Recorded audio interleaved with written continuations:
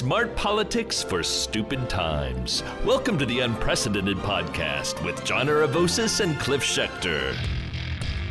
Hey folks, welcome back to the podcast. I am your co-host, Cliff Schechter, and today I'm your other host, Cliff Schechter. John is unable to join us today, so I will be running solo, but this should be a lot of fun. We have a great guest for you. We are lucky enough to have on the chair of the Ohio Democratic Party, David Pepper, who we've had on previously. David, I don't know where to go to list all of David's accomplishments, but he is a former city council member in Cincinnati, as well as a Hamilton County commissioner of a 800,000 person county. Is that right, David? That sounds about right. Yep, pretty much, yeah. David was a former Democratic nominee for Attorney General. He is, as I said, a long now 5 years chair of the Ohio Democratic Party. But he has a whole nother life, few other lives. He back in the day, and we're going to talk about this, when he was with a big think tank in D.C., Center for Security and International Studies, Strategic International Studies. David used to go to St. Petersburg and sit across a table talking through an interpreter. There's a fun story there with a guy who was the deputy mayor of St. Petersburg, some guy named Vladimir Putin. I think you've heard of him. And David, biggest of all, is out with his third novel right now, getting rave reviews from the Wall Street Journal, among other places. I've read it. It's terrific.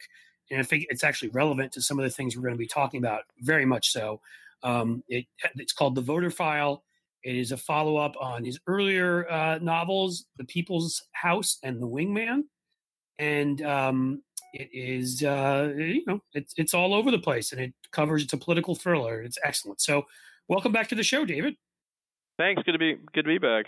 I realize I've got to do an ad, so I'm going to jump in quickly, and then we'll be right back, folks. Okay, continue to talk about David's book. So I just want to tell you about Omaha Steaks, folks. The sizzle of a delicious offering from Omaha Steaks on the Grill is your official soundtrack to the summer. Omaha Steaks offers a variety of options that everyone loves. Steak, seafood, chicken, pork, burgers, easy-to-make meals, desserts, and more. Right now, Omaha Steaks is offering a limited-time deal. Go to omahasteaks.com, enter the code LIBERAL. Bet you can spell that, folks. Enter the search bar and order the Grand Summer Grill Out package. That sounds pretty yummy. Today, order this package, and Omaha Steaks will throw in 4 free burgers and 4 free gourmet jumbo franks. Wow. Every order is flash frozen, vacuum sealed, safely delivered to your door in a cooler with dry ice. Omaha Steaks is not just steak; it's a culinary masterclass, and I can say this: they've sent me it, and I've had it, and it is delicious. And I bet David, have you had an Omaha steak before? Are you a steak guy? I don't think I have, but now I might just have to go get one after your description. See, right? 100 years of family tradition, exclusive premium beef aged to peak tenderness, and guaranteed perfection with every bite. Go to omahasteaks.com, type liberal in the search bar, and order Grand Summer Grill Out package.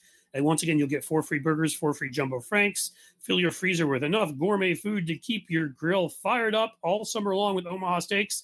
That's omahasteaks.com. Enter the code LIBERAL in the search bar. All right, guys, now back to Dave and I are now hungry, but we're still going to talk about the book before we eat.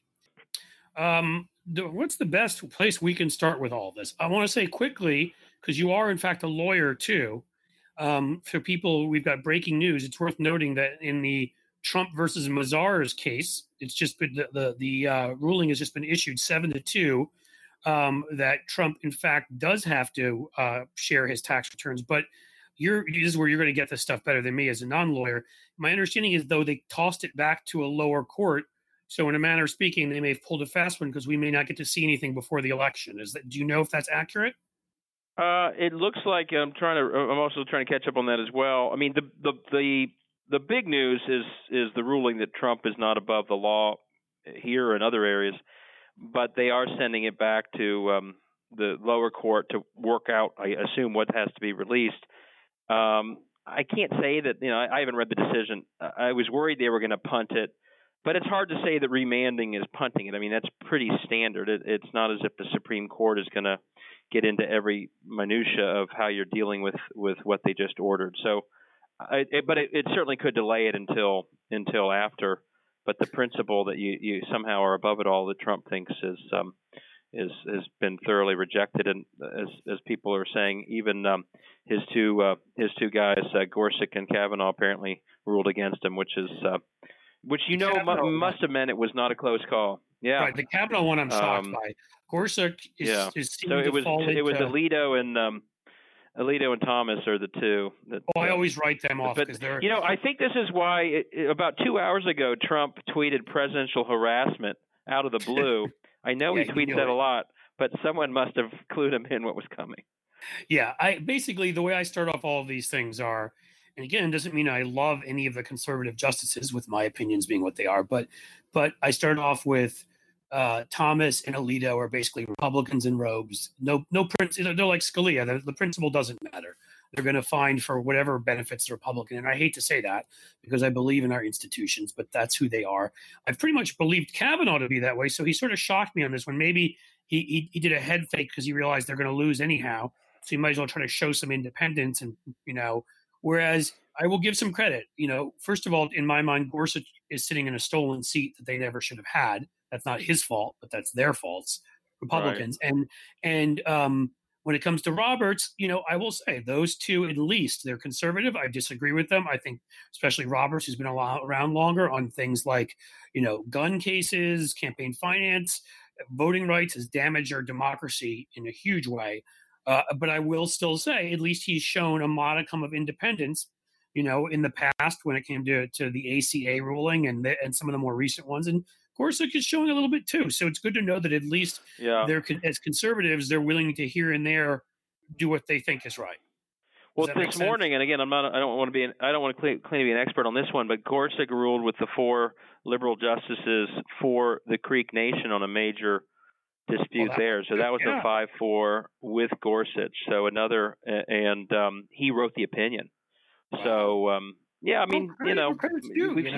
seen over the decades. I don't want to get too hopeful, and there are some bad decisions that frustrate us, but we've seen over the decades that sometimes you have the Stevens or some of the others that or Souter that surprise, and hopefully we see that here on some things at least. I mean, Democrats have, Jimmy Carter was, people may not know this, is the only president to never appoint a Supreme Court justice in the history of our country.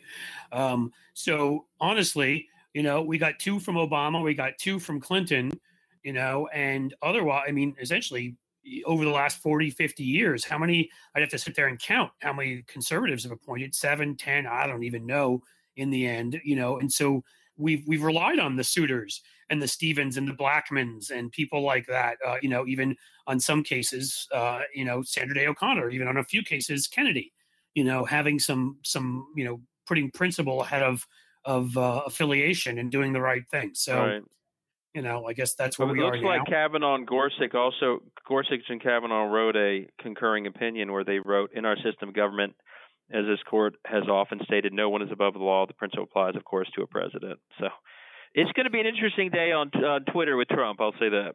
Yeah, it'll be fun. So, but I do think that despite the good ruling, I do think it looks like there certainly will be delay before we all see what's in his tax returns. Well, luckily, when you got, and we'll get into this too, I'd like to talk about your book first, but luckily when we have, Trump's favorite pollster, Rasmussen, saying he's down 50-40, it may be that we hopefully don't even need to see those to finish him off. But why don't we first talk about your book? Let me start with a really interesting conversation. David, my wife, Ann, who has been involved in politics too and worked in nonprofits politics. We were having a conversation this morning.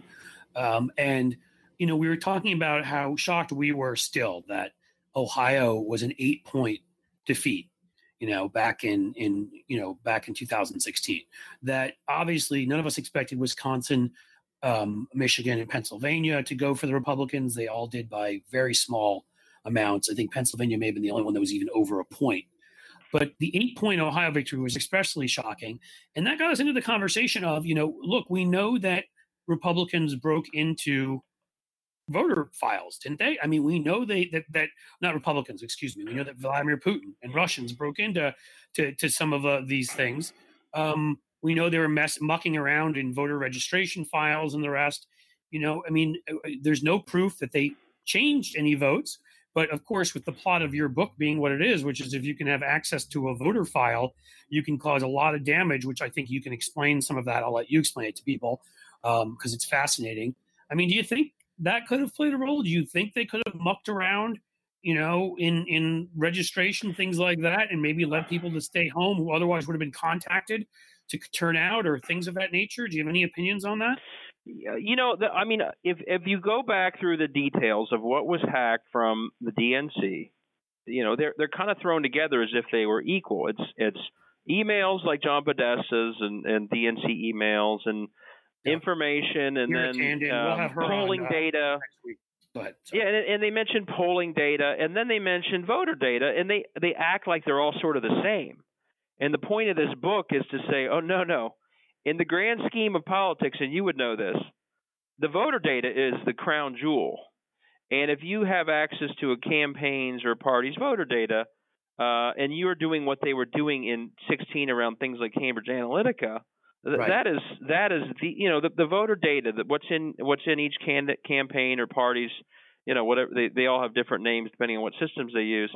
But that's your game plan of how you win an election. And the point of the book is to say, and again, it's fiction, but that is, if you were trying to really mess with a campaign, far more damage than just grabbing their polling, which I think they tried to get, and far more damage than making Podesta look bad.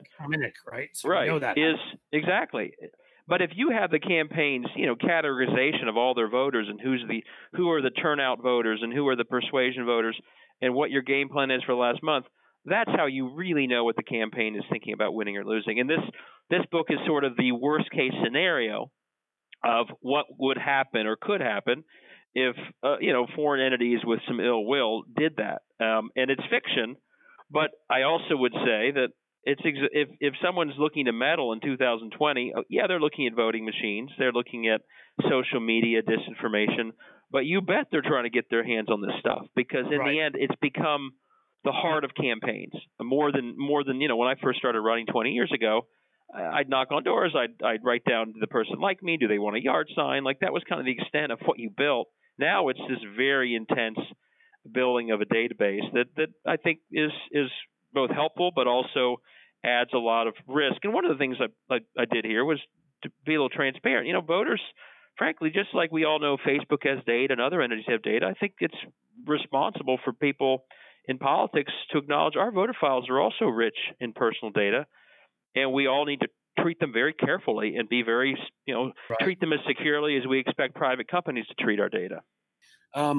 So what I'd love for you to do, I mean, I brought that up, David, because again, my wife Ann is grew up on the west side of Cincinnati as a Democrat. You know what that's like. And I ended up moving here. I'm originally an East Coaster because we met, and she convinced me. And by the way, I'm a big Cincinnati booster and love it here. Could talk all day about it. But to get to the point, when you start looking at the politics here, Ohio's never seemed like an 8-point state. Obama won it twice. George W. Bush won it twice. Clinton won it twice. Where in 2018, tell me if I'm wrong, but I'm going from memory on this. I believe we added all the congressional votes in the state. Democrats lost by 2 points and maybe 1 point if you add all the state legislative seats. I mean, at worst, we're a slight lean Republican swing state. And so, that 8-point advantage, and that's what made me start thinking about your book. And again, obviously we had Comey coming out with that ridiculous statement that Nate Silver and others said on average cost Hillary Clinton 3.5 points across the board. That's some of it. We've got the unprecedented voter suppression. They're trying to do it again, and maybe you want to talk a little bit about that at some point.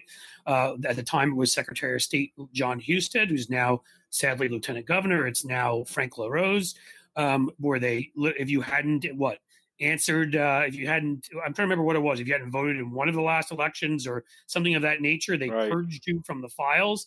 When you start adding up a couple of those things, and if you look at it, certainly before 2016, Ohio was considered the preeminent, up there with Florida, the 2 swing states.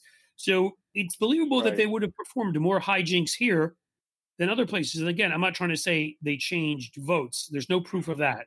There is proof they got into registration. And so I just, maybe just tell me what you think a little bit more about that. And maybe you can take that then and sort of from there jump off into the plot of your book, whatever you want to share so you don't give away the end. Go for it. Sure. I would say that the most troubling election in Ohio in a long time, because it was closer, was 2004. with Blackwell and Karl Rove. And I'll be the first to tell you, 16, Trump won Ohio by too much. And I don't think all that stuff happened. I think it made a difference. Purging and other things made a difference in Wisconsin and Michigan that were so close. Ohio, I don't blame the Ohio loss on that. I blame it on, a lot of, frankly, not the best messaging, abandoning rural in some other parts of Ohio. Not the loss. What's that? I said, I just want to be clear, though. I wasn't talking about the loss itself. It's more the size of the loss. That if we lose Pennsylvania, but my point is Ohio by 4 or 5, not 8. You know what I mean? Correct. And what I'd say, though, is to the bigger question about the status of Ohio, that has dramatically changed since 16. We're a very different state now, and that's why we seem to be some of the only people not surprised by the fact that Biden is ahead consistently or tied. The base of the Republican Party of Ohio used to be the folks who lived in the suburbs outside of our big cities. It's the largest voting bloc of Ohio. It has, it's the growing part of Ohio. And when John Kasich ran, or Mitt Romney, or George Bush, this is where they ran up the score, not the rural parts, but these suburban parts. Well, those parts of Ohio are now blue. That's why we flipped 6 statehouse seats in 18 that were literally drawn to guarantee Republican victories. Well, once the suburbs turn blue, all of a sudden those are Democratic-leaning seats. It's why Sherrod won by more in 18 than he did in 12 when Obama won Ohio. So there's this myth out there. There's a myth that we're more red than we've been. Supreme Court seats, too, worth mentioning. Yeah, we won both Supreme Court races in 18. First time we've done that in decades. And so the myth that somehow, we had a governor candidate who didn't win, Rich Cordray, Mike DeWine, was succeeded in grabbing middle-of-the-road voters. He benefited a little bit from Kasich's moderation. He narrowed the gender gap. But other than that, a candidate who can't do that has a hard time in Ohio. And so the truth is we're not more red than we've been, which people say. We're actually less red than we've been any time since 06 and 08. And we may be more permanently that way if we're smart enough to keep these new suburban voters in our camp. Right. And that's mainly women. We are more permanently toss-up than we were in 06 and 08 because those were the first 2 years we'd been blue in a long time. So we've actually moved the other way dramatically. And so now Republicans are looking at their old base is gone. It's now Democrat. We're winning not just state house seats. We're winning the mayor's offices. We're sweeping we're sweeping towns that have had Republican city councils for years. In some suburbs, we won every race on the ballot in 19. We knocked out mayors who've been there for years. And so Ohio is a different place, and that's why we think this is a place where Biden can certainly win. And here's the other story about Ohio, and this also the book gets into a lot of sort of the small towns of Ohio. And this is true of some other states, not all. Even before the COVID crisis hit, Ohio's economy was not doing well under Trump. 19 was the worst jobs year here since 09. We lost construction. We lost manufacturing. The trade craziness cost our farmers highest level of bankruptcies in a decade. So even the places where Trump wants to go and say, see, I'm the economic guy, in Ohio, he can't do that. I mean, and here's how you know. Well, one, they sent Pence to Lordstown the other day where that GM plant closed, and Pence said, we kept all our promises here. He was better off not going. I mean, he literally insulted the people who saw their largest employer basically move to Mexico, and Trump did nothing about it. But here's the other way that you know that even in the rural parts of the state that Trump needs to carry big time because he's lost these suburbs. We at 19 literally had in towns that Trump won 60-40 or better. I'll name a few and you'll know them. Ironton, which is right on the border of West Virginia. Coshocton in the middle of sort of central eastern Ohio. Norwalk, Archbold. We had candidates for mayor, Democrats, take on incumbent mayors in those towns. And in each of the towns I just mentioned that we had lost 60-40. David, just quickly, so people understand that aren't from here like you and me, how big are these towns? They're small towns, but they're the county seats of red counties. Right. And they have been seen correctly as the places where Trump runs up big numbers. And he did in 16. In each of the towns I just mentioned, a Democrat running won by 60-40 or better against an incumbent Republican. And I'll give you the most dramatic example is the new mayor of Ironton, a Democrat, 28 years old, knocked out the incumbent 72-28. And his name is Sam Cramblett. I called him up after he won. And we really focus in Ohio on helping win at all levels every single year. And, the need for police reform and the COVID crisis show you why you want good mayors and city councils, by the way. But I called up Sam, and I said, hey, Sam, how in the world did you win 72-28?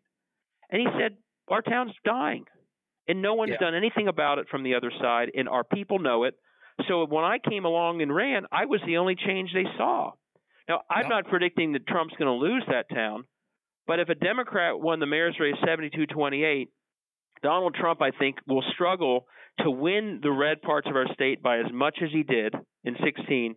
And you combine that with us winning in the suburbs and us running up huge scores in the cities, and all of a sudden you have a path to winning Ohio. And by the way, that's when, to your question, correct, he won massively in the rural areas. Our turnout in our cities wasn't too bad, but the rural areas, and this is where the Clinton campaign did not do what they need to do. They pulled out of most of Ohio and Michigan and Wisconsin. So the rural losses in all of our Midwest states were overwhelming, and there aren't enough Democrats in our cities to overcome what happened there. So his formula for winning is in great danger, as is the general formula for Republicans winning Ohio. If they don't have the suburbs, that means they have to run up the score huge in the rural areas. And in the end, those aren't the biggest population areas. But here's where your question gets back to my book. Yeah, go ahead. We are winning where the state is growing. They are winning where the state is shrinking. I want to win everywhere, but if you're going to pick where to win, you'd rather win where you're growing than where you're shrinking. And that's why I say we could be on a more solid footing long term by the current change than we ever were back in 06 and 08. Right. But again, to your question, what does this mean? My worry about Trump, and I think you'll share it, is the further he's behind, the more he's going to want to suppress the vote and cheat his way to re-election.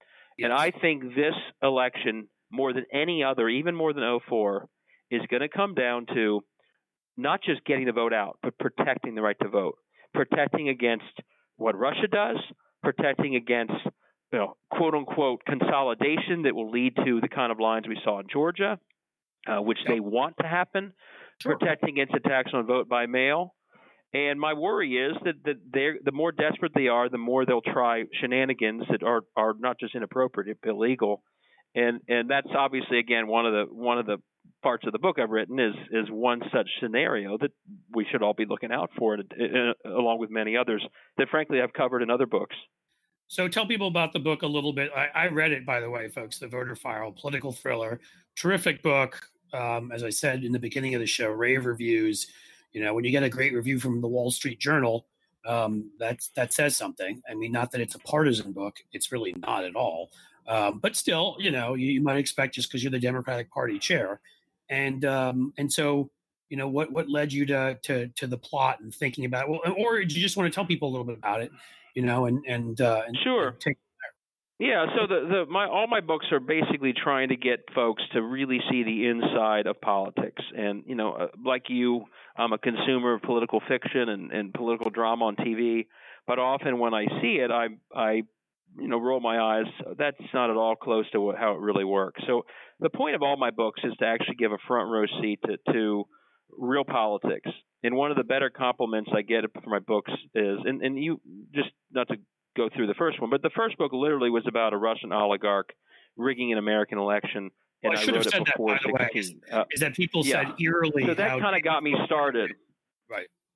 And the reason, and I think the reason they end up being somewhat prescient is because I'm trying in my mind as a writer to capture the reality of how things work, which also puts me in a position of actually trying to think through what would realistic approaches to making a mess of American politics look like.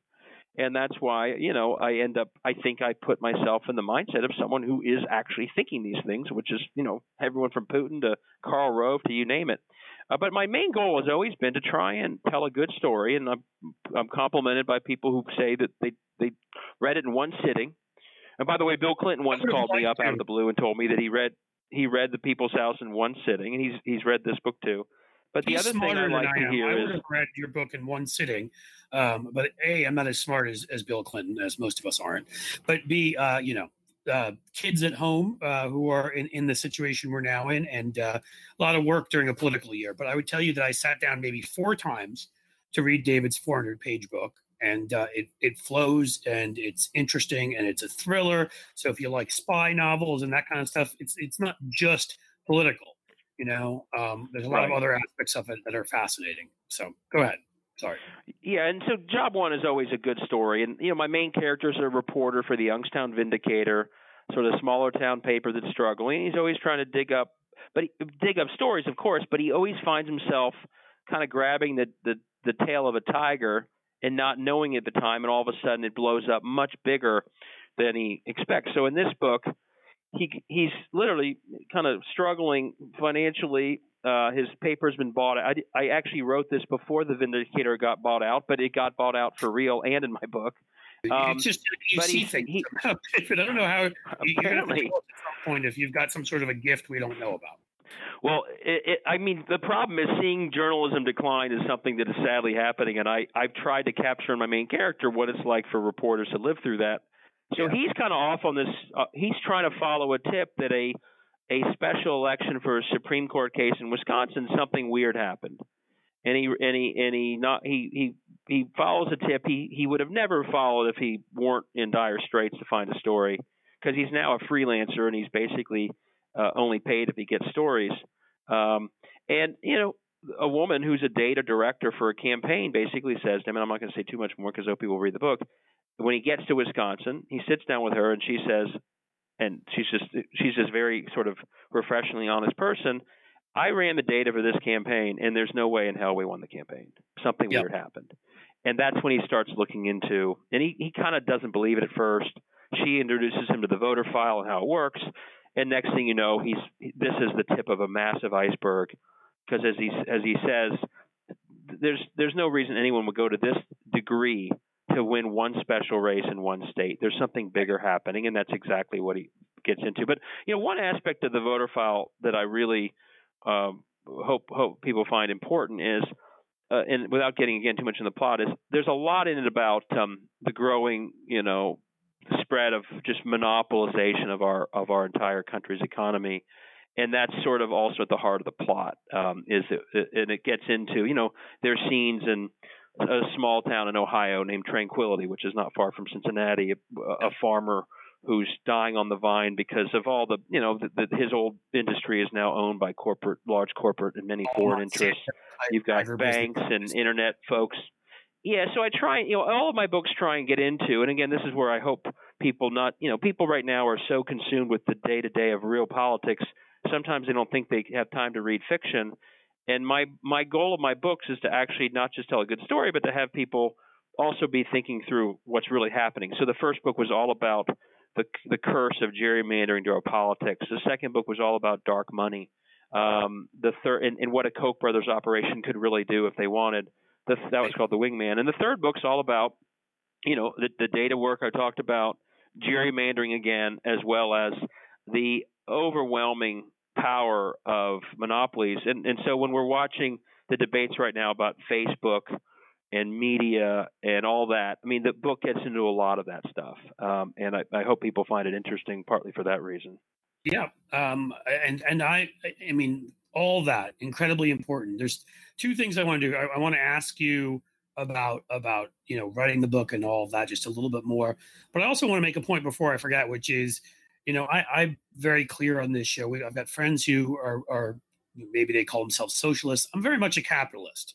And believe, I've started a number of small businesses. I suppose I would have to be. I also believe very much in regulated capitalism, and universal health care and things of this nature. But, the thing that I really feel like Democrats ought to embrace more, Elizabeth Warren certainly has, not everybody has, is the damage that monopolies do to our economy, which you talk all about in this book. I mean, I've talked to some incredibly smart, incredibly wealthy people, one here in Ohio that I'll talk to you at some point about offline, who said, if they'd started the businesses they started 30, 40 years ago today, because of monopolies, they could never get started. They couldn't compete. And it just seems to me like, I do wish Democrats more would embrace their inner Teddy Roosevelt and go back to what a Republican said over 100 years ago about the danger Right. of monopolies and monopolistic power, and how it stifles innovation, it depresses wages, it keeps the products we're being supplied overpriced and, frankly, for lack of a nice word, crappier. We've seen it in certain industries that don't have a lot of competition, often just because the way we're set up, whether it's cable TV or other things. And so it's frustrating as hell, and I wish Democrats would embrace this more as a headline part of their platform. I totally agree, and I did a lot of research for the book to get into this, and one of those pieces of research was watching old Elizabeth Warren speeches. She obviously ran for president, and I think she was a great candidate. She'll be a great advocate no matter what happens after Biden wins.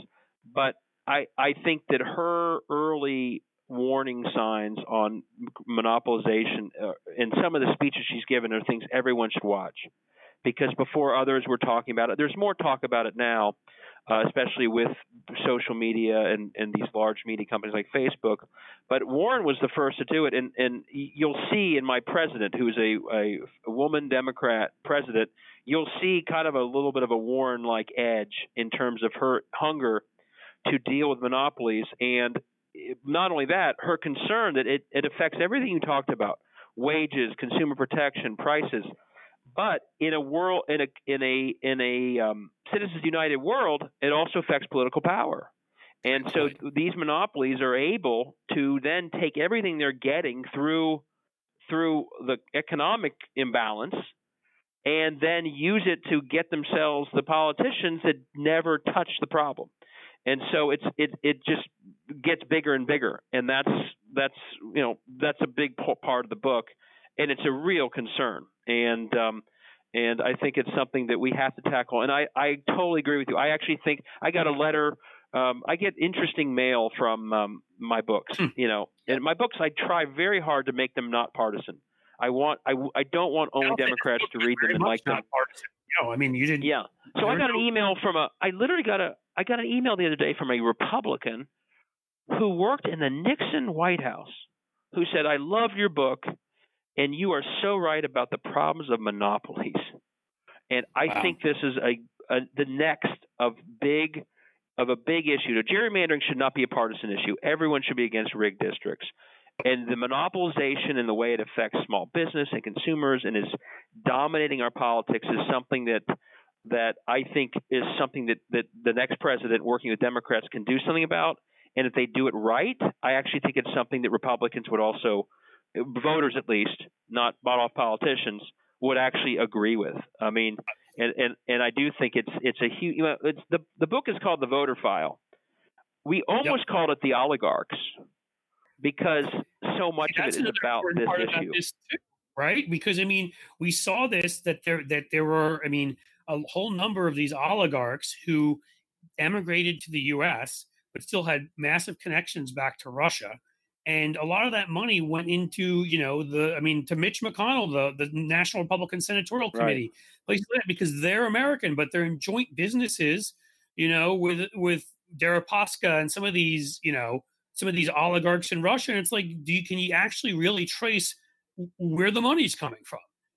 How can you keep foreign money out of our elections when we've got that kind of a system? You can't. One of the greatest moments that we should all watch again is when Barack Obama said this allows Citizens United will allow foreign money into elections.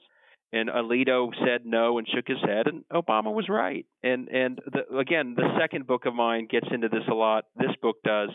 Once you have massive economic interests and a political system, thanks to Citizens United, that can't keep up with enforcement in any way, because so much that you'd want to get rid of is actually legal, you have a system where it's a wash in this stuff. And there's no way, if you find out 5 years after the fact, you're doing well.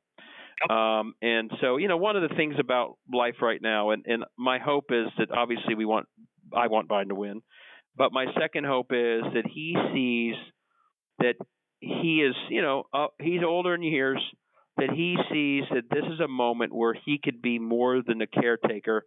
He can be transformational and really take on some of these big issues as his legacy. Because whether it's monopolies, whether it's cleaning up the corruption, whether it's really ending gerrymandering once and for all. I mean, this COVID crisis is showing us just how warped we've become. Where you got a stock market going up, you got the biggest billionaires still making money, you got frontline workers dying and getting one-time checks, and that's it. I mean, we are broken, and the win in November is getting rid of Trump, but it's opening up the opportunity to finally do something about all this stuff. And in some ways, my books are a backdoor way to write fiction that tries to capture some of the deep dysfunctions in our system that need to be addressed. Well, that's the best fiction that's out there, is the fiction that has a message, right? I mean, we're supposed to learn something from that fiction that applies.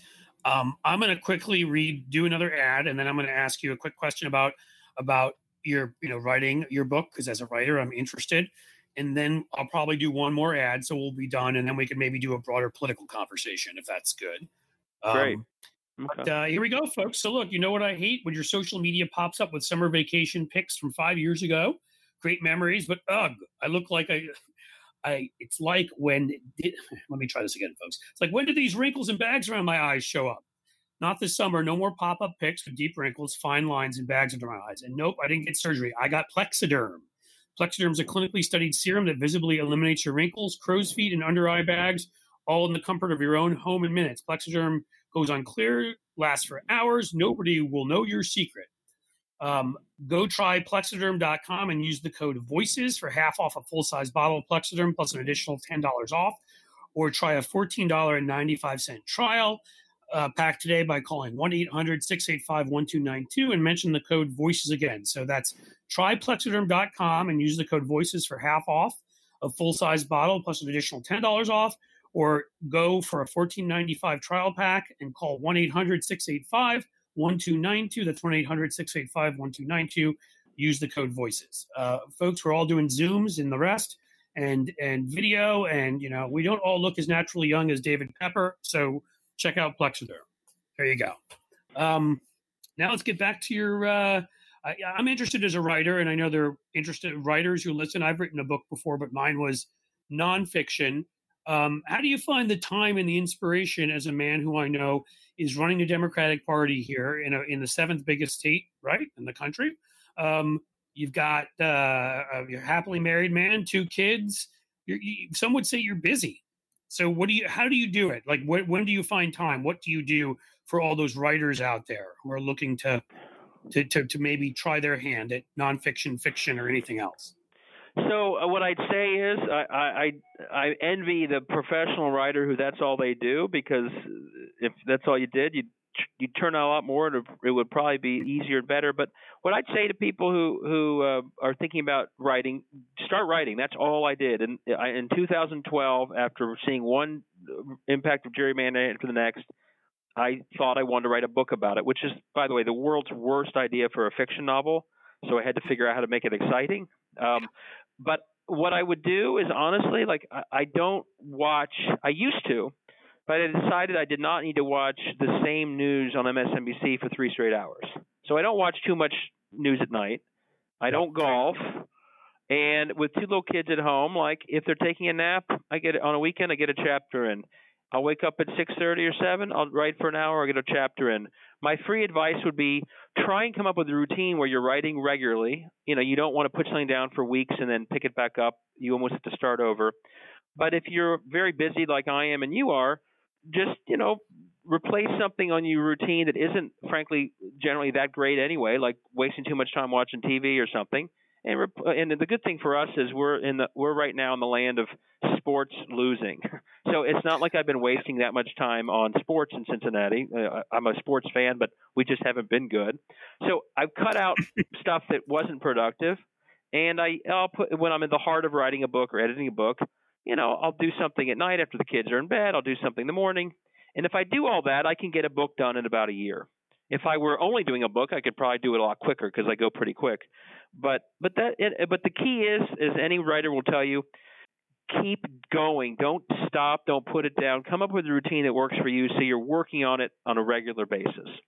Well, I think that is actually great advice. That's what you have to do. I mean, I think as somebody, I still write pieces for the Daily Beast, and a lot of what I do is writing ads. And any writing, just get yourself going. I mean, find those times, get yourself going, and then just sometimes it'll start to flow. And you're right, early morning, late night, those are good times. But we're all locked at home right now. If you have kids, they take a nap, jump in there. So I want to talk politics with David. I'm going to get our last ad out of the way right now. And then let's have a quick discussion about Midwest, Southwest, what you see, coming down the pike politically. So we'll get there in a second. But folks, I just want to talk to you about the clean phone. The dramatic rise in COVID-19 infections and hospitalizations is alarming, of course. Half the states in the nation, including some of our largest, most populous states, have increased caseloads. California has already mandated wearing face masks when outdoors. By the way, so plenty of other states. I wish ours were doing it, although we are in our bigger counties right now. Even the governor of Texas is strongly advocating wearing face masks. A little bit late to that, but okay. How do you keep yourself and your family safe? Beyond face masks, one of the biggest carriers of bacteria and virus is your cell phone. With the clean phone and its use of UVC light technology, the same technology used in hospitals to keep our first responders safe, you can sanitize your phone, earbuds, jewelry, credit cards, even car and house keys in minutes, killing 99.9% of bacteria and viruses as well. Right now, the clean phone comes with free 2-day shipping, and you can add KN95 face masks to your order. We all need to defend ourselves and our family against increasing COVID infection rates. Go to the newdealshop.com and purchase the clean phone right now. Get one for your home, get another for your office if you need to. Go to the newdealshop.com and order the clean phone. Stock up on KN95. Isn't it just N95, or am I wrong with that? Face mask. In any case, be prepared and stay well. Newdealshop.com. All right, that's our ads for the show. So, David, we've got this guy who's successfully won election in Ohio, who runs the Ohio Democratic Party, but also is active. I know you're in touch with your brethren or sisterin around in other states. I mean, so let's start with the Midwest, right? We know that a number of polls have shown Biden either tied or ahead. We've got, Pennsylvania, Wisconsin, and Michigan are looking really good. The Cook Political Report yesterday just moved Wisconsin and Pennsylvania to lean Democrat. They already had Michigan there. But, we're seeing stuff. There was a poll that came out in Missouri that had Democrats up to. Apparently there's an article, I believe it was in Vanity Fair, I read. I think it was Gabriel Sherman, who usually knows his stuff, that the Trump campaign's internal polling had them down, I think, 1 point, something like that, in Kansas. I mean, Iowa, we've seen polling showing us ahead. So, I mean, we're not just looking now at first or second tier swing states. Like, we've moved to third tier. I'm starting off with the Midwest because that's where we're located. What are your thoughts? I mean, is this ephemeral? Do you think we could win this kind of a landslide? What are your thoughts? My thoughts are that given everything that's happening, we should not play small ball, but we also can't make the mistakes of 16. So you've got keep campaigning as hard as you can all over Wisconsin, Michigan, Pennsylvania. Don't take those leads for granted, and that did happen in 16. But I will say, this again goes back to some of the skepticism you hear in my book about what could happen from the other side. For several reasons, I think you go for broke and play on offense. The fact that Trump is forced to spend $18 million right now on TV in Ohio, that's the best thing going for Wisconsin. That Trump is stuck fighting for his life in a state he won by 8. And the fact that we're up a little bit in Arizona and Florida, and we should just keep the pressure on in these states. And there's several reasons. One, that's the best way to win Michigan and Wisconsin if he's stuck fighting us here. It's like we're playing on his side of the soccer field, not ours. Secondly, I do worry what happens if it's a close election that he loses by a few electoral college votes, that he and Bill Barr will spend the coming weeks trying to steal it back. The best way to avoid that, win by so much, have that map be so blue that even Barr says to a crazy Trump, "Hey, sorry, you're done. We can't overturn that. They can overturn a close one. They'll try and do what they did in Florida, but in 2000. But if it's a blue Arizona and a blue Ohio and a blue Florida and a toss-up Missouri, that the idea that they would try and turn that around, I think, would be absurd. But even bigger than that, because I'm so concerned, as I'm sure you are, as a father of young kids, this is about rejecting Trumpism so loudly that the world sees okay, that's the America we thought we knew, and they rejected Trump as much as we do. And also, I want every Republican that is a coward, and it's most of them, sadly, they're not going to not become cowards, but I want them in the future to think they're more scared of not speaking up to racism and Trumpism and corruption because they lose so badly than the current fear they have of a mean tweet sent against them. So to me, a decisive victory beyond some narrow small ball electoral college of a couple votes is really important for history. And you don't think that way if you think you only have a chance in Wisconsin. But when you start seeing the map we're seeing now, yeah, you bet we should work hard to turn Ohio blue. That matters if we're blue. It matters if Florida is blue because it sends a much bigger message and hopefully gets us past this awful era. And the 30% or so of Trump people who think that they're the silent majority realize, oh my gosh, like 70% of us of this country rejected us. Or not, maybe not 70, but a huge portion rejected us, even places that we thought were ours. I think all that is a very important long-term effect that a good election win would have. Yeah. I mean, I would agree. Look, I feel like after the Bush years, which now sadly, and I'm not saying they were good and that Bush, in my estimation, wasn't still one of the 5 worst presidents, but when after Katrina and Iraq and all of this, when Obama in 2008 won by 7+ points and won like Nebraska's 2nd district and won Indiana and won North Carolina, in these places that Democrats had not really won, I think that that, as you're saying, sent a message beyond just winning where we normally win, and I feel like at this point, it's for a number of reasons, right? Down ballot's important. We need the Cook Political Report, by the way. I mentioned Wisconsin and because we're talking about the Midwest, and Pennsylvania also has now officially moved Georgia to straight toss up, which is incredible if you think about it. And, I bring that up. Right. Georgia has at least 1 to 2 House races we can win. They've got 2 Senate races because of a retirement early by Johnny Isakson, who was ill. So we could win 2 Senate races. And then you've got both houses of the state legislature. Apparently, if we were to win big enough, we could win. We could win the state house in Texas. We can take back state legislature. One of them, I can't remember if the Senate or the House in Arizona. We're only down by 1 or 2. Now we're down further in Ohio, but as you point out, winning 6 seats last time, we win a bunch of state, of these legislative seats. We get back in the ball game, and they don't just have we don't have to hear the ravings of these crazy Nino Vitalis anymore. Having the kind of weight. He's, by the way, somebody who's a state rep who thinks that wearing masks is bad or something because God said so. Right. I just feel like he now thinks taking tests he also is against testing. He doesn't think anyone should take a test. I mean, these people are crazy. Yeah. And then on top of it, I just think for our political culture, if you can say Ohio and Iowa rejected him, if you can say, Texas and Arizona rejected him, if you can, you can say Georgia and North Carolina. I mean, obviously the most important thing at first is winning. Pedal to the metal in all of the most winnable states. But this is where I hope, Steyer, Bloomberg, other folks jump in. I mean, we will rarely have the kind of opportunity. Right now we have an opportunity. I mean, quite seriously, if it's the kind of blowout that we're hoping for, we could win 8 or 10 Senate seats if it's that big a blowout. Right. You win Ohio. You win Ohio. You win a Supreme Court majority, and you end gerrymandering. So, there are other effects, and like you said, winning first and foremost is key. But the other thing that Democrats often will get caught up in, it's not a zero-sum game. Like, we can, of course we need, by the way, we have great chairs of parties in Wisconsin and Michigan. Of course we got to win those states first. They're going to get the most support. But what we shouldn't do, and there have been a few Democratic groups that have done this, is publicly say we're not going to be in these. No, we should be everywhere. There are good Democrats in all these states. They're fighting really hard. We have good candidates in Iowa and Georgia, and there's no reason to project or actually not compete in those places, because in a year like this, you can win those places, even if you have to win Wisconsin first.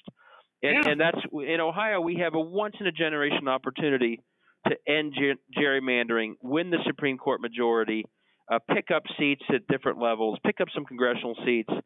And so, we get, whenever I hear, well, we have to win those others, of course we do. It's not zero-sum. We can actually do huge things. and is bigger than any race, is send this signal that we are not that Trumpism is not America, at least after 2020. It was a momentary aberration. It was when some things went awry, and this guy snuck through by the Electoral College thinly, and this is not who we are. And we've been sending that message pretty clearly in every election cycle, the off-year ones in Virginia and in in Kentucky, winning the governorship back and whatever. And we sent it obviously in a huge way in 2018, and this needs to be kind of the high point of that, where we reject it completely. And I know you feel. What's interesting though, I was going to say, what's interesting about America is we kind of are a country that goes forward and back, and race has always been sort of our original sin, and and not including women for suffrage. And so the history of our country is not this perfect move forward. Sadly, it's you move forward. Sometimes, like Jim Crow, we step back for 70 years. And so I think Trump, in one way, isn't an aberration. We've had movements forward, and then all of a sudden Obama wins, and there's a backlash. But then we've always picked up and moved forward again. And so that's what we have to do in 20 is say, okay, it was backward. We went the wrong way. It's awful what's happened. We got a lot of work to do, but let's win in November and then take big steps to move forward. Because if the recent, if the need for police reform and dealing with structural racism and the COVID crisis can't all, inspire us to do a hell of a lot of work that we have not done, like nothing's going to. And that's the opportunity that comes by winning in the way that we hope to win in November. That's exactly right. I couldn't agree with that more. And again, we're seeing those opportunities. We started with the Midwest, but I mentioned Texas. I mentioned Georgia. You don't want Trumpism. The Republican party's had Texas as kind of an anchor, a large electoral state, and some of these other states, Georgia is another one, and you start taking those away, then hopefully they have to reform. They have to move to a place where they know they can't win when they're behaving. And behaving is a nice way of putting it. I would call at the top they're committing crimes. And then we get stuck with senators. I know one of the favorites, yours and mine, Senator Rob Portman, Republican from Cowardville, here in Ohio, who refuses to stand up to Trump, even though we know he knows everything that's going on is wrong. Right. We need to show those people that there's a price to pay for that. So absolutely. And my hope is that, sometimes, again, not to get ahead of ourselves, sometimes in the midterms, and I lived this myself as a candidate, the opposite party, the president, has a better midterm. And my hope is that even if we win in November, that the damage of Donald Trump is so deep that even though they probably think they're in a better shape because it's a midterm, that cowards like Rob Portman and others who went along with everything, who wouldn't impeach, who covered up crimes, that the Trump stain is so great that they also suffer losses in 22 in midterms where they normally wouldn't. We have to make that the case. I love this new ad by the Lincoln Project that's about Cory Gardner and McSally and others saying repeat their these names. People's names. Yep. They all went along with it. I think that's hugely important too. That we need to rid ourselves. There are certain places where, don't get me wrong, everybody should go out, vote, knock doors, do everything. I'm not generally sanguine about we're going to knock out some of the worst collaborators in, say, Oklahoma, or Wyoming or whatever. But the vast majority of states, we can win. And you never know. I mean, Wyoming, I say that they had a Democratic governor for 2 terms not very long ago. Freudenthal, and obviously look what happened with Doug Jones down in Alabama. Right. There's simply no place that we shouldn't be fighting to hold these people accountable for the fact that they sat here, absolutely, either watched this happen and covered up for it, or they actively have engaged in it. It's horrifying, and so they need to pay a price.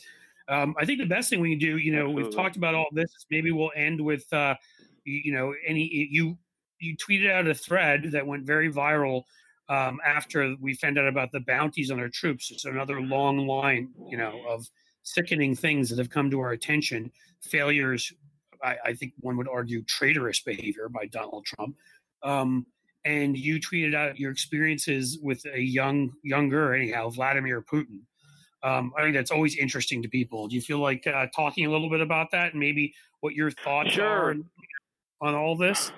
Yeah, I mean, my only worry is I recently, after tweeting this thread, I just got an invitation to be on a Russian television station to talk about it, and I looked it up, and it's actually the television station of the Russian Defense Services. So I'm worried I might have talked too much about what I've done. But my first job after college, I worked for a think tank in Washington I was all about international affairs back then before I moved back to Ohio. And I worked in St. Petersburg, Russia. And the reason I have a Russian oligarch as my, not so good character in my books is because I was not trying to predict anything. It's because I know Russia well, and I sort of saw Russia in the mid-'90s as all what happened ended up happening. But my most sort of Forrest Gump aspect of this time there was my project was trying to help St. Petersburg. And this is back when we got along well, and Yeltsin and Clinton were working together. Our job was to help St. Petersburg, the most western of Russia's cities, undertake the kind of economic reform that any new market would want to undertake.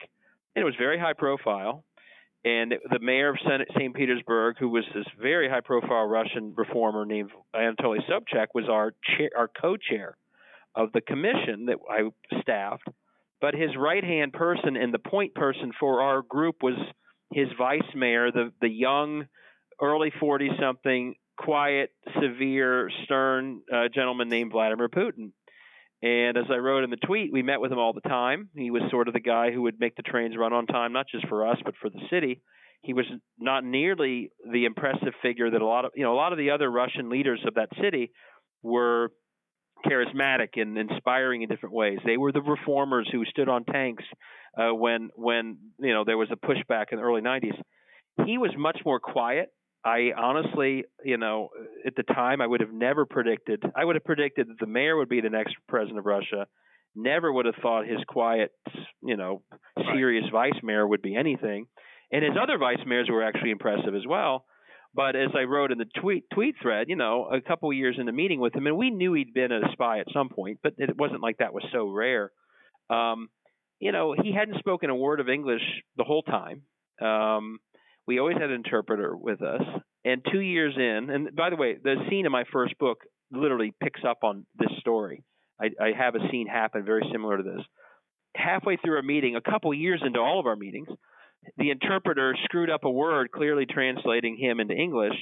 And it wasn't a simple word. It was something complicated. I knew enough Russian to keep up with most of it. But she screwed it up. He heard her say the wrong word in English, and he corrected her in English immediately. And that's when, paying attention, I was like, wait a second. This guy has been sitting here for 2 years, never let on any English, listening to everything we've said, knowing what we've said, on a project that we were working together with him on. It wasn't like we were, antagonists. And so my point is, when I hear about Trump's phone calls with Putin, Trump's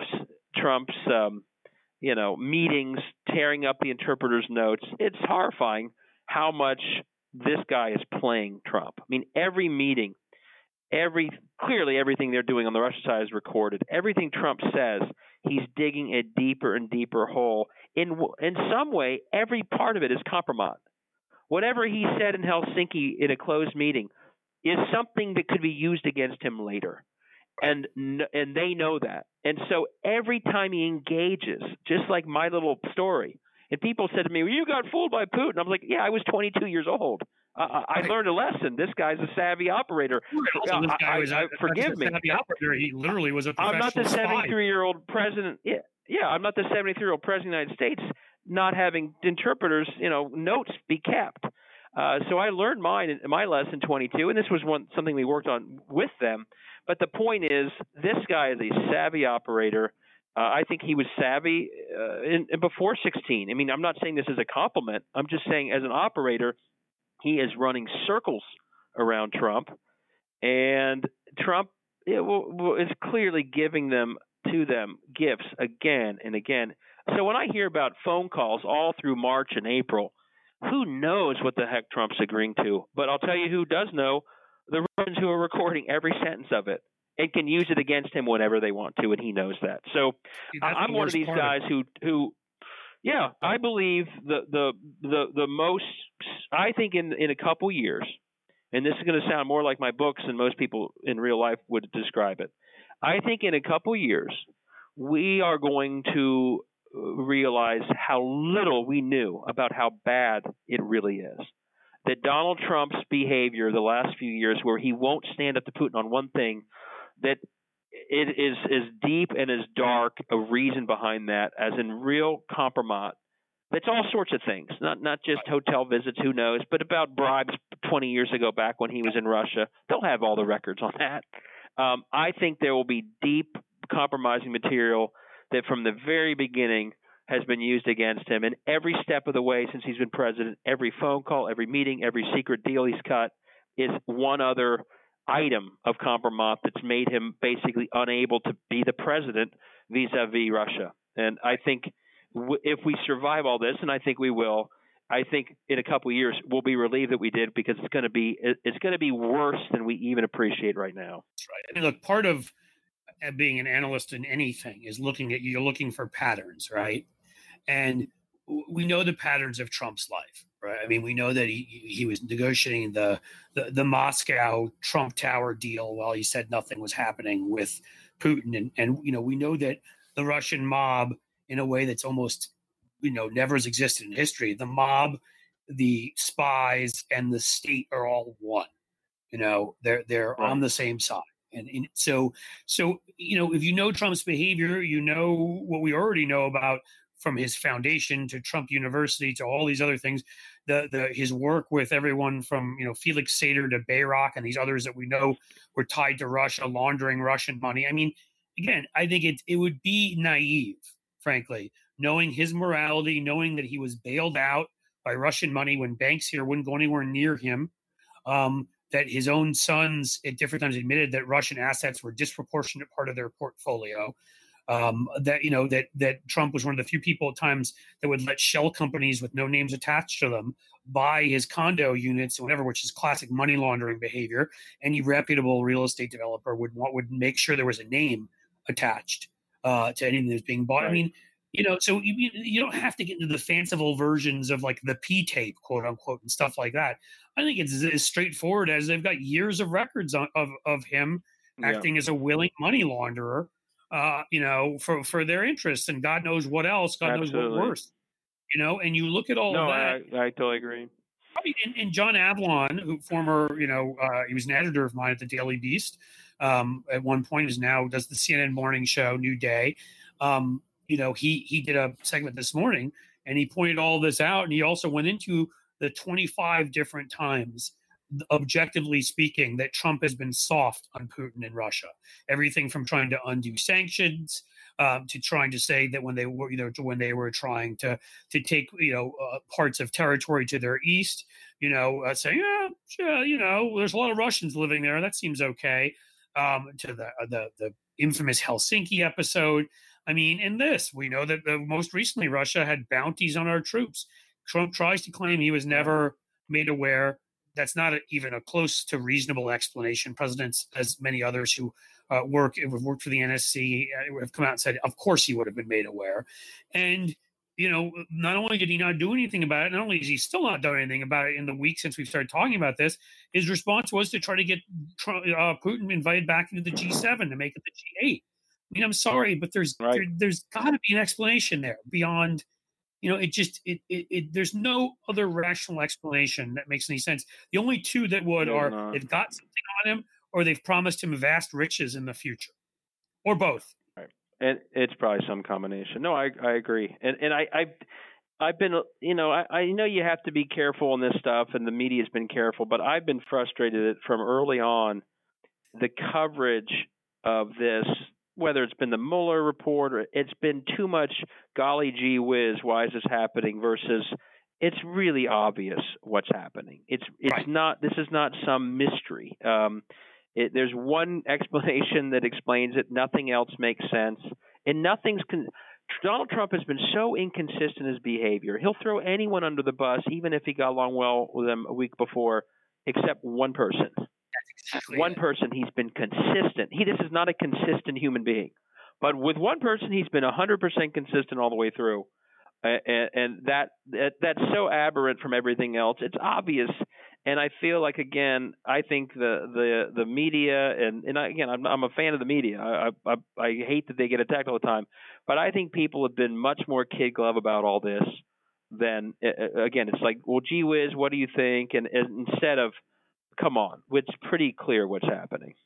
Well, I'm a fan of a lot of folks in the media. I still think the mainstream media overall, we need a new paradigm because it's not doing voters in a democracy a service. Their role is not access and gossip and this and that. Their role overall is to inform us so people can because the only way a democracy can exist is with informed decisions. And anytime you sit there, whether it's due to the pressure from a conservative publisher or whether it's due to you wanting clicks or whatever the reason, or you don't want to be called liberal and you don't tell people the flat out truth, you respond to them, you respond that, well, it could be that this, but it could be that. When you treat these things as both sides, you're doing a mass disservice. You're not, that people like Trump couldn't get to where they got to if the simple truth were told the extent of what we knew about him before. It doesn't mean that you wouldn't cover Hillary's emails, but my gosh, you cover Hillary's emails more than the obvious connections this guy had at various points to organized crime, more than the number of racist things that he said. I'm not talking about stuff that you didn't have proof of. I'm talking about the stuff that was just there right in front of you, and I really do think there needs to be, I don't know how we get there, rethinking how our media covers. It doesn't make you partisan because you're telling the truth. The Democrats are wrong 98% of the time, objectively speaking, on if we're spouting anti-science on everything from mask wearing to gunshot wounds to global warming and the rest, well, then we should be called out for it 98% of the time, not 50%. And so I don't know. And that's what I would say. I will say there's a lot of great and courageous reporters out there doing good work. They just need to be supported by the larger institutions. And that's when we get back to what you've talked about with monopolies, David, is some of the problem here. Well, let me tell you real quick, one data point that just came up today is this. What's the show on MSNBC that's just kicking butt versus others? Nicole Wallace. She was a Republican. But what is her show about? It's like just straight up truth telling. It's not both sides. It's if we can dig up the truth. And again, this is a former Republican, so she wouldn't be shy about hating Democrats. I think Americans want to see truth telling as opposed to just sort of people who record both sides and put it together. And so here versus a lot of Democrats and versus Fox News and everything else, here Nicole Wallace's show has rocketed to the top because I think her style is I'm going into the truth and I'm just going to tell it. And I think that's what people want. That's what people are hungry for. I couldn't agree more. I think that's a perfect place for us to stop. I want to remind people that the book is The Voter File. It's the third in a series of novels that David has written about a fun character, Jack Sharp, your hard-drinking reporter from Youngstown. It's a good archetype for a character, I think, right? Everything from politics to frankly it goes beyond that to interesting aspects of economics, and it's a spy novel in certain ways because you certainly have a lot of those kinds of elements in it. I've read it. I loved it. I couldn't recommend it more. I tell you to go back and read the other two also, but for right now you can get it on Amazon. Where else can you get it besides that Monopoly, David? Other spots people should go for it? You can go. All I would say is it's in a lot of independent bookstores, and so you can go to Amazon. You can go to the website of the publisher for all the other places you can get it. And the publisher is Putnam. You can go to davidpepper.com and link to that too, or you can go to your independent bookstore. If they don't have it, order it through them. They've been very good. Authors like me who kind of start in another field. It's tough, and I've been treated great by independent bookstores who've been willing to highlight authors like myself. So I'd also err on the side of going to them. They saved my book back in the day. They're terrific. But in any case, absolutely grab the book. Again, it's David Pepper, chair of the Ohio Democratic Party, author, and hopefully part of the solution to our Winning Back America in November. Thanks so much for being here, David. And we'll put all the links on the site so people can go to your book and grab it, and appreciate your time. Thanks. Good talking, everybody. Take care. Take care. Okay. Bye-bye. Bye.